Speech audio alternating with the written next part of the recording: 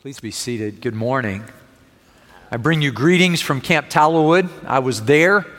I saw it with my own eyes.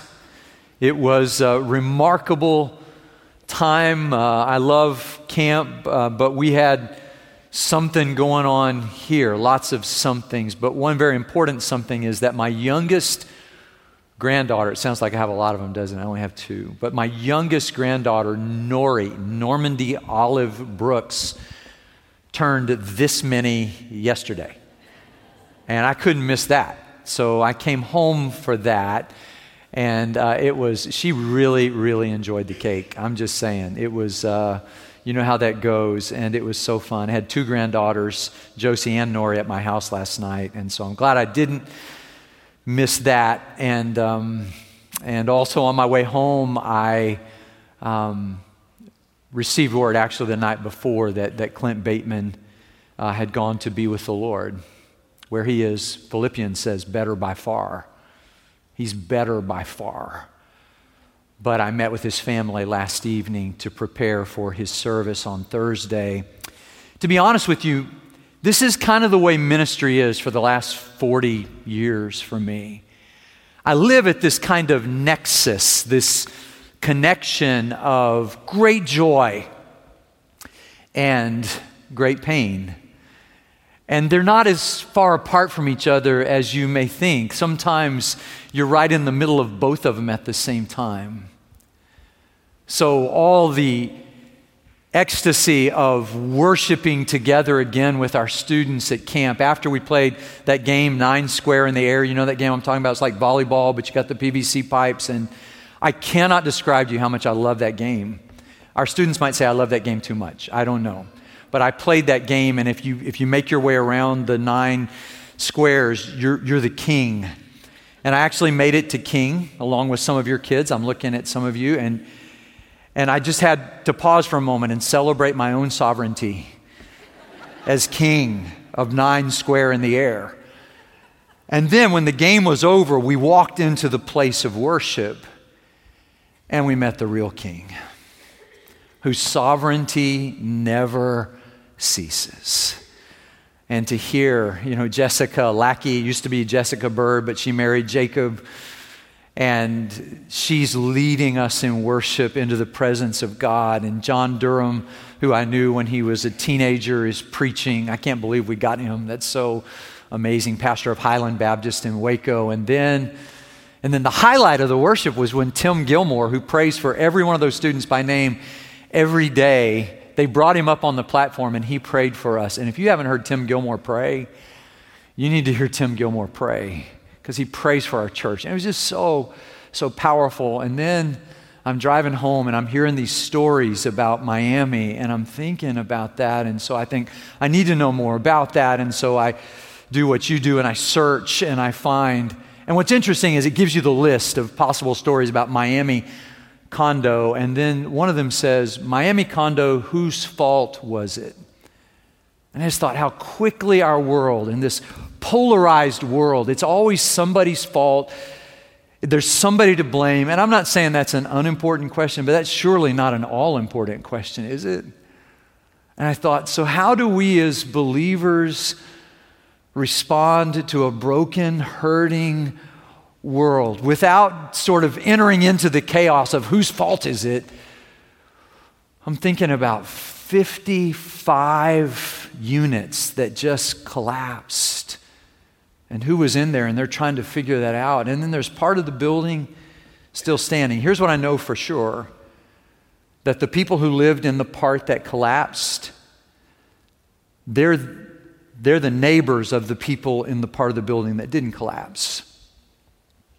And what I was wondering as I read the scripture is, are they also our neighbors?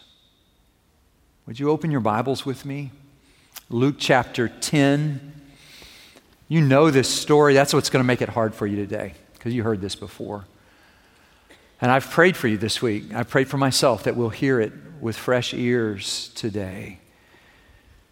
Luke 10, 25 to 37, limitless love. Stand with me for the reading of God's word.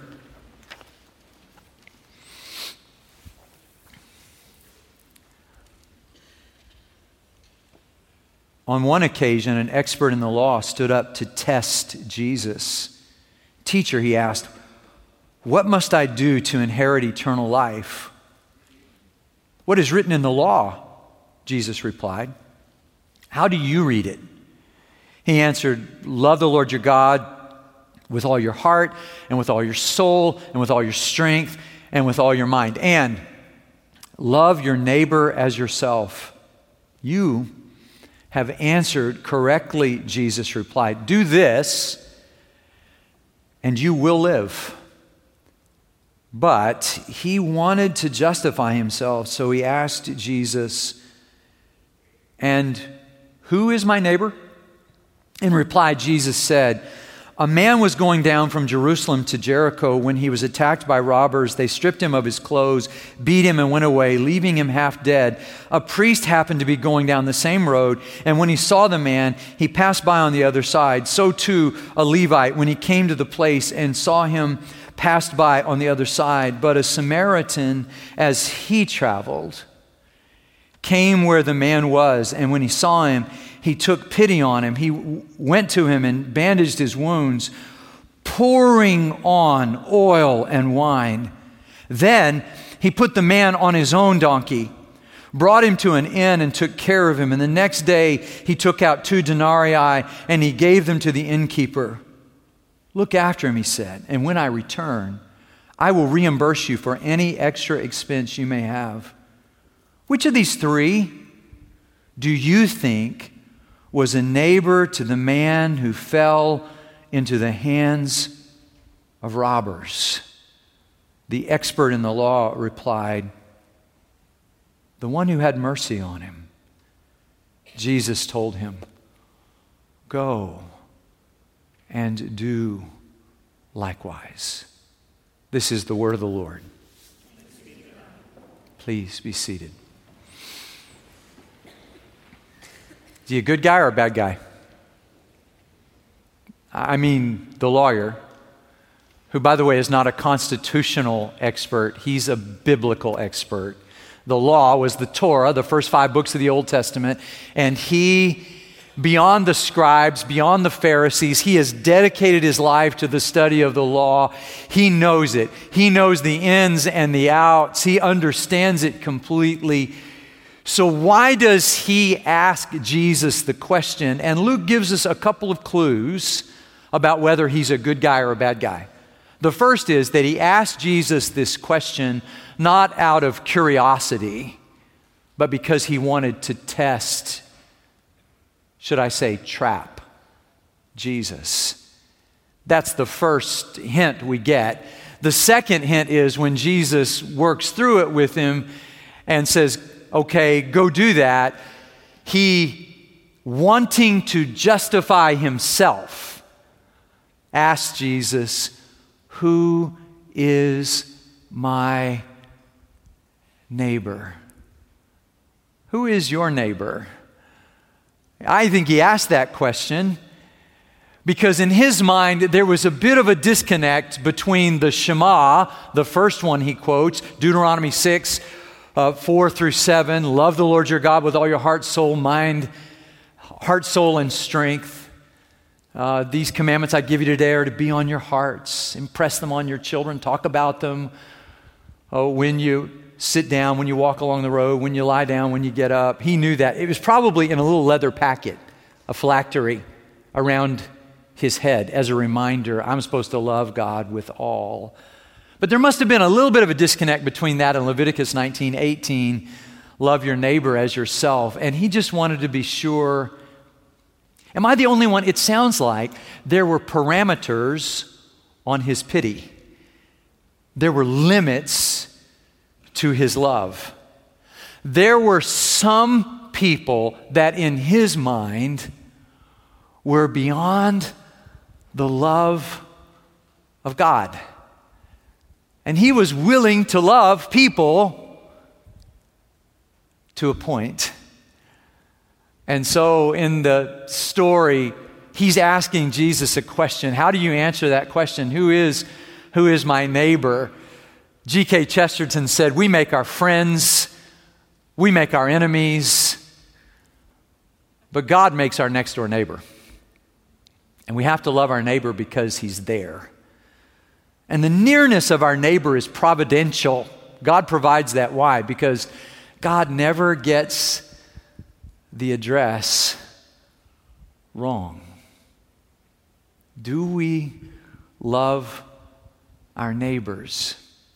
And if we're going to love God with our heart, our soul, our mind, and our strength, Jesus seems to say to this religious expert, that's going to impact the way that you love people. I know you know this story, and you're thinking right now, I should have stopped at the corner there at Gessner and I-10. I should have stopped there on the service road this week because there was a person there who was asking for money, and I would feel better if I had actually given them some money. Just to be clear, this story is more than that. Jesus is pointing out to us a different way of life. And when the man asked him, "What must I do to inherit eternal life?" what Jesus doesn't say is, you don't do things to inherit things. I don't know about you, if you're anticipating some inheritance from your family. But if I said to you, "So what did you do to get that?" you would just have to say, "Well, I was born." And what did you have to do with being born? Well, not much, really. But Jesus doesn't correct him at that point. Instead, Jesus, as a good rabbi, answers his question with a question. Do you know, my rabbi friends still do that. In fact, a story, local synagogue, one communicant, parishioner, member of the synagogue, asked the rabbi, "Why do rabbis always answer questions with questions?" His rabbi stopped for a moment and pondered and said, "Why shouldn't rabbis always answer questions with questions?" Well, Jesus is a good rabbi, and he's answering it with a question. Jesus, on other occasions, answered the same question in the very same way. He said, you got to love God with all, and you got to love your neighbor as you love yourself. I mean, this guy gives the perfect answer. He gets 100 on the test. He's got a 4-point. But as Fred Craddock says, it is possible to get a 4-point and still to miss the point. And from his point of view, he knew the law inside and out, but he didn't always let that change the way he related to people. So when he asked Jesus, "Who is my neighbor?" Jesus tells a story. I've titled this series, "Telling a Better Story." One of the best apologetics books that came out in the last year, Telling a Better Story. Christianity has a better story. And part of our story is the story of God's amazing love for us and his limitless love. And so Jesus tells this story about this person who's going from Jerusalem to Jericho. It's a precipitous descent. If you rode it on a bus, you may not have noticed, but it's 17 miles and it's like 2,000 meters difference in height. It's a pretty steep climb all the way up. It's kind of a rugged road, really, and it was a place where people were robbed. In the Arabic, it's still called the Way of Blood because there were a lot of muggings. And this is, as Haddon Robinson said, a case study of a mugging. And in this case study of the mugging, as Martin Luther King Jr. reminds us, the first question the priest and Levite asked was, "If I stop to help this man, what will happen to me?" But the question that the Samaritan asks is, "If I don't help this man, what will happen to him?" It's a better question. It's a more important question. So the first thing we notice, by the way, when he says, "What must I do to inherit eternal life?" my study of first century Judaism tells me this. He was not asking, "What can I do to make sure I go to heaven when I die?" This is where you should be raising your eyebrows at me. He's not asking, how do I get to heaven when I die? He's asking, how do I get the life of God? Eternal life is not just life of a different quantity forever. It's life of a different quality. And that's why Jesus says to him, if you do these things, you will live. He's not saying someday in heaven. He's saying you will begin to experience life. So 2 thoughts today. Those who refuse to love their neighbor never really live, no matter how many years they have on this earth. If we don't love our neighbors, we don't really experience life. It's as if Jesus said that the opposite is, and if you don't do this, you're not really going to live. And it's not unconcerned about our eternity with God in heaven. It's not unconcerned about that. But Jesus points to the here and now to say what we do after we become followers of Jesus makes a lot of difference. So if really the message of the gospel could be truncated to 4 spiritual laws or the Roman road, then all we would have is just a few verses from the book of Romans, and that would be our whole Bible. But there are, after all, lots of things that Jesus said. And it strikes me that in our effort to get to the bottom line of what are the minimum requirements for me to get into heaven and to get everybody else into heaven, we may have missed some things along the way. Like how being a follower of Jesus affects the way we actually live.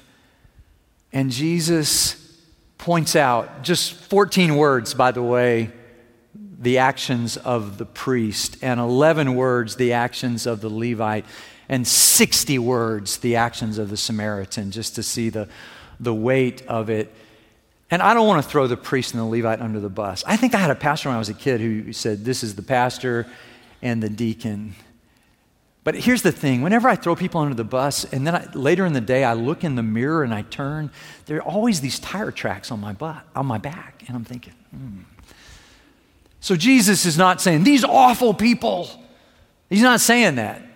We don't know why. I mean, maybe they knew Leviticus 19:18, love your neighbors yourself, but in Leviticus 21 it says if you're a priest, you can't defile yourself. And maybe, this is what I always heard as a kid, they were headed up to the temple and on their way to the temple, so they can't afford to be defiled, so they're choosing between duty and duty. Why don't we love our neighbors in active ways? It's probably not just because we just dislike people.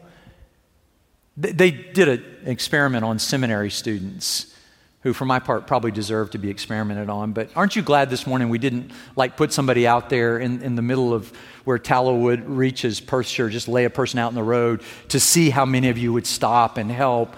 But at the seminary, they did that. And what they found was the ones who were in a hurry were the ones who didn't stop. Hurry is not of the devil, somebody has said. Hurry is the devil.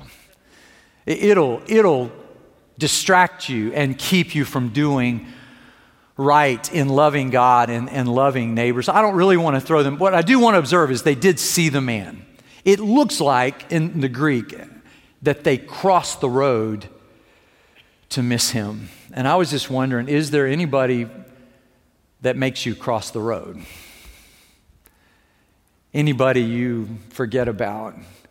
I was at Jason's one night, like me, a friend of mine, Earl Touchstone, Earl Meredith, and their car was broken into while they were in Jason's. And so they're waiting for the police to come, and we're waiting for our food together, and I'm eating my chocolate ice cream cone, which I do while I wait for my food to come. And I'm just there, and we're talking.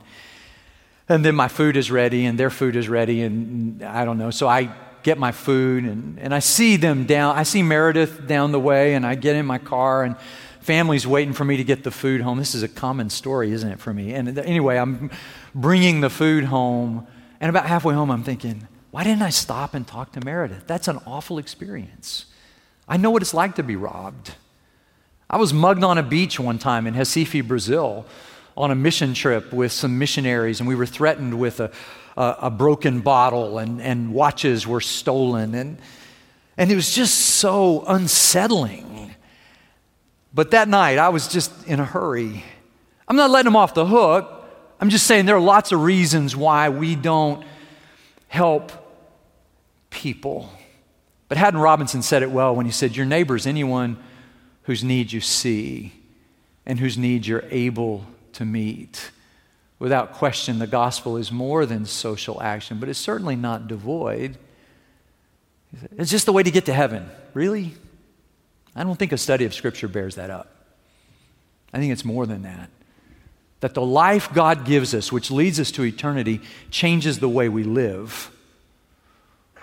Or we never really got the life. It strikes me that that's the teaching of it. I think about Cameron Holopater, who had a seizure disorder. You remember this story from New York? I think it's in the little book that I wrote years ago. I think I used this story. And Holopater is standing there on the subway and apparently has a seizure. Remember this? And he falls on the track of the subway. And just like the priest and the Levite, there were a lot of people. If you've ever been in New York where there's a subway, I mean, there's a lot of people watching that day. And I don't know what got into Wesley Autry, 50-year-old construction worker, but he sees Cameron there, and he sees a train coming in the distance. And he jumps down on the track, pulls Cameron's arms in, holds his legs in with his own legs, and holds him there on the track. And the train goes over them. And he saves Cameron's life that day. Media asks him, why did you do that? He said, well, I think we're supposed to help each other. But of all the people on the subway that day, he was the one who took action. I mean, the rest of the story is they gave him a free trip to Disney World for that, you know? And I was just thinking, would that be why he did it? I mean, I've been to Disney World, you know? Imagine him coming up from the track. What are you doing now? I'm going to Disney World. It's a small world after all. I've been to Disney World. There's nothing there that would make me do that. So why? Why should we act? Who was Cameron Holopater to him? Oh, another person created in the image of God. That's who Cameron Holopater was. More specifically, he was the one who was close by, who had the need. And that's Haddon Robinson's definition of neighbor. And those who don't love our neighbors, I'm not sure we ever really live. But watch this. Those who want to live God's life love the hurting and the different and give life to them. And in the ancient world, when they told these stories, it was usually like this. Here's the way it went. There was a priest, and there was a Levite, and then there was an Israelite. I'm telling you, the people in the crowd that day were waiting to hear. The priest didn't get it right, and the Levite didn't get it right, but at least the layperson, the Israelite, he got it right. And he helped the person. So when Jesus said, Samaritan, I'm pretty sure in the crowd there was a because the Samaritan was the person. How do we know that they didn't like the Samaritans? Look, when I hear Samaritan, are you like me? What I hear is humanitarian.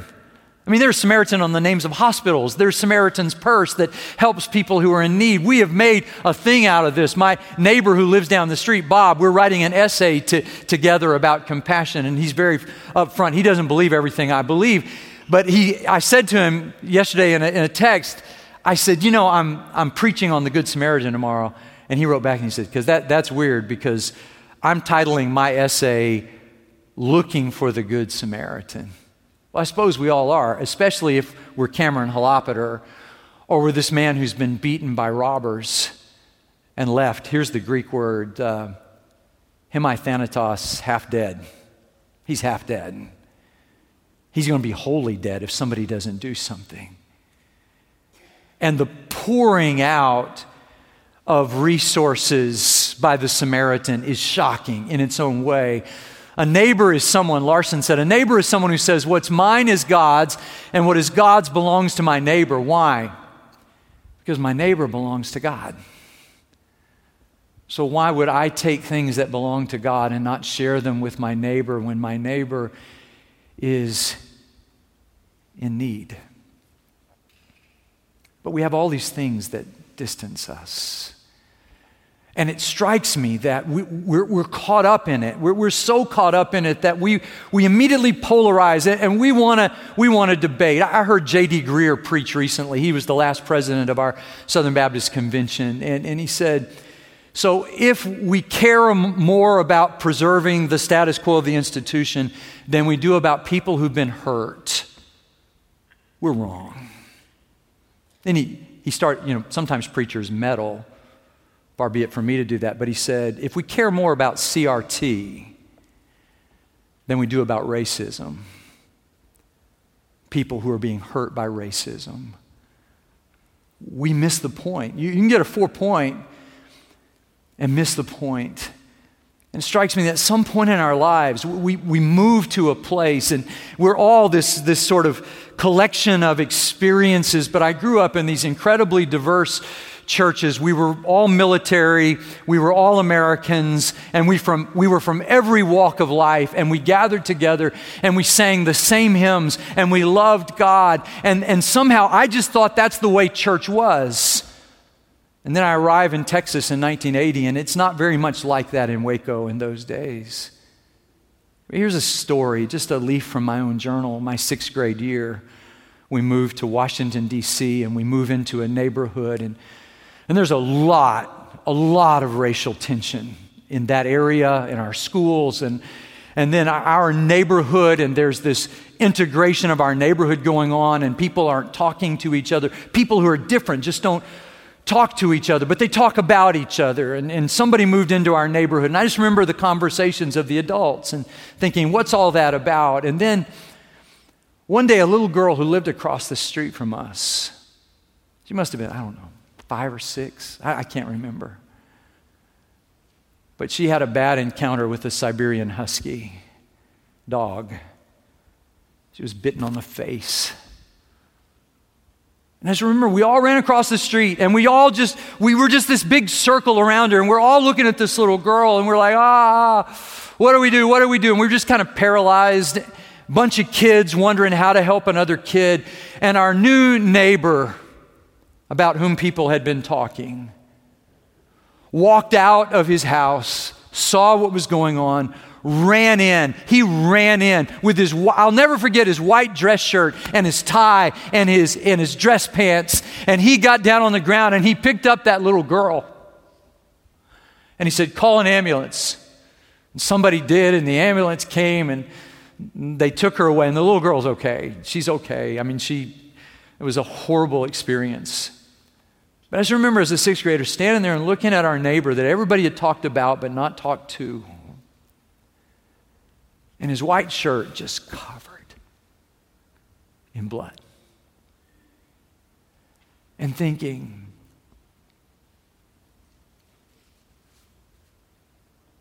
we need to change the way we think. A Samaritan helped and spent and poured his resources out. You just never know. You never know. Just this morning, I was walking in Hershey Park as I do on Sunday mornings, and I ran into my friend Mike. We used to coach baseball together. His son Michael and my son Chase played on the same baseball team, and I think we were assistant coaches together. And we just talked a little bit, and he said, I'm doing better, and I'm going to try to walk 5 miles today. His beautiful golden retriever. And when he said that, I remembered. It was about 6 weeks ago. He was over here at Memorial Middle School track. He's a runner too. And he's running, and a couple of our guys are over there. Cody Adamak and Danny Struzik are there. And he walked over to them and struck up a conversation. And right in the middle of a sentence, he just went boom and stopped breathing. They called it a widowmaker heart attack. And Cody and Danny went into action. And they saved his life that day. Let me just put it this way. Had they not been there and done what they did, I would not have run into my friend Mike in the park this morning. But when the time came, they were ready. Look, we were recipients. in the middle of the freeze. I mean, we don't have any power and we don't have any water. We don't have everything. And when you know it, one of our families in the church, I don't know how, but they just have stockpiled stuff in their garage. They can't get their cars in their garage because they got so much stuff. And that day they heard about us and they came and helped us and they took us to their garage and they had water because we couldn't find water anywhere. And I was trying to buy those, those logs that you light, what Duraflame or whatever they're called, and I was looking, and there were none in the city. I went to so many stores looking for them, I couldn't find them, and David, my friend, said, hey, I got some of these Duraflame logs. You need these? He's just got a stack of them. Wow. But it strikes me that they were prepared so that when the time came, they were able to help. And that in its own way, this is what love is about.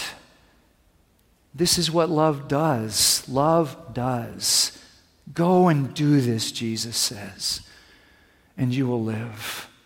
It's not just feeling guilty about not helping people who are hurting. It's about putting no boundaries. For God so loved the world that he gave his one and only Son. And if you're like my neighbor in his essay, if you're searching for the Good Samaritan, may I introduce him to you this morning? Because one day in heaven, when he was filled with heaven's praises, he looked down at the brokenness of our world and said, I'm going in. Like Wesley Autry, he just dove down on the tracks of the world, and he came as a baby and he grew up in Nazareth and he became a carpenter. And when he was 30, he left home and he taught and he performed miracles and he was setting things right, making blind people see and deaf people hear and lame people walk. And then when the time came for him to pay the price, he opened the purse of heaven and stretched out his arms on a cross and died for us and poured out his blood like oil and wine on our broken world so that he could heal us. And if that weren't enough to make it right, when he went back to heaven, he sent his Holy Spirit and said, sustain them until, thank you, oh my Father, for giving us your Son and leaving your Spirit till the work on earth is done. And it turns out it's not done. And what we do this week has real time impact on eternity, as if we could waste time without damaging eternity. What we do matters. Go and do these things, and he says, then you will live. And I thought of John Oxenham's poem, love ever gives, forgives, outlives. Love ever stands with open hands. And as long as it lives, love gives. This is love's prerogative, to give and give and give.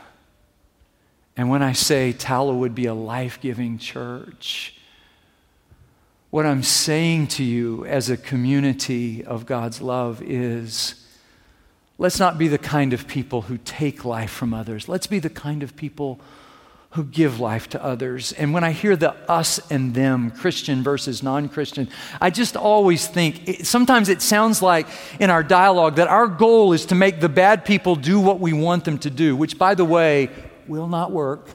It will not work. But Jesus didn't come to make bad people good. He came to make dead people like us live. And by God's grace, he has given us life.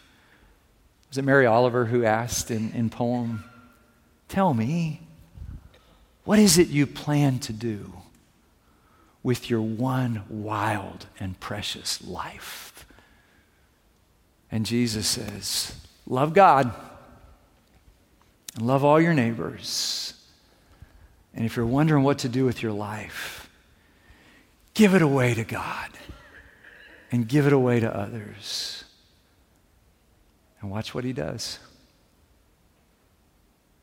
Let's pray.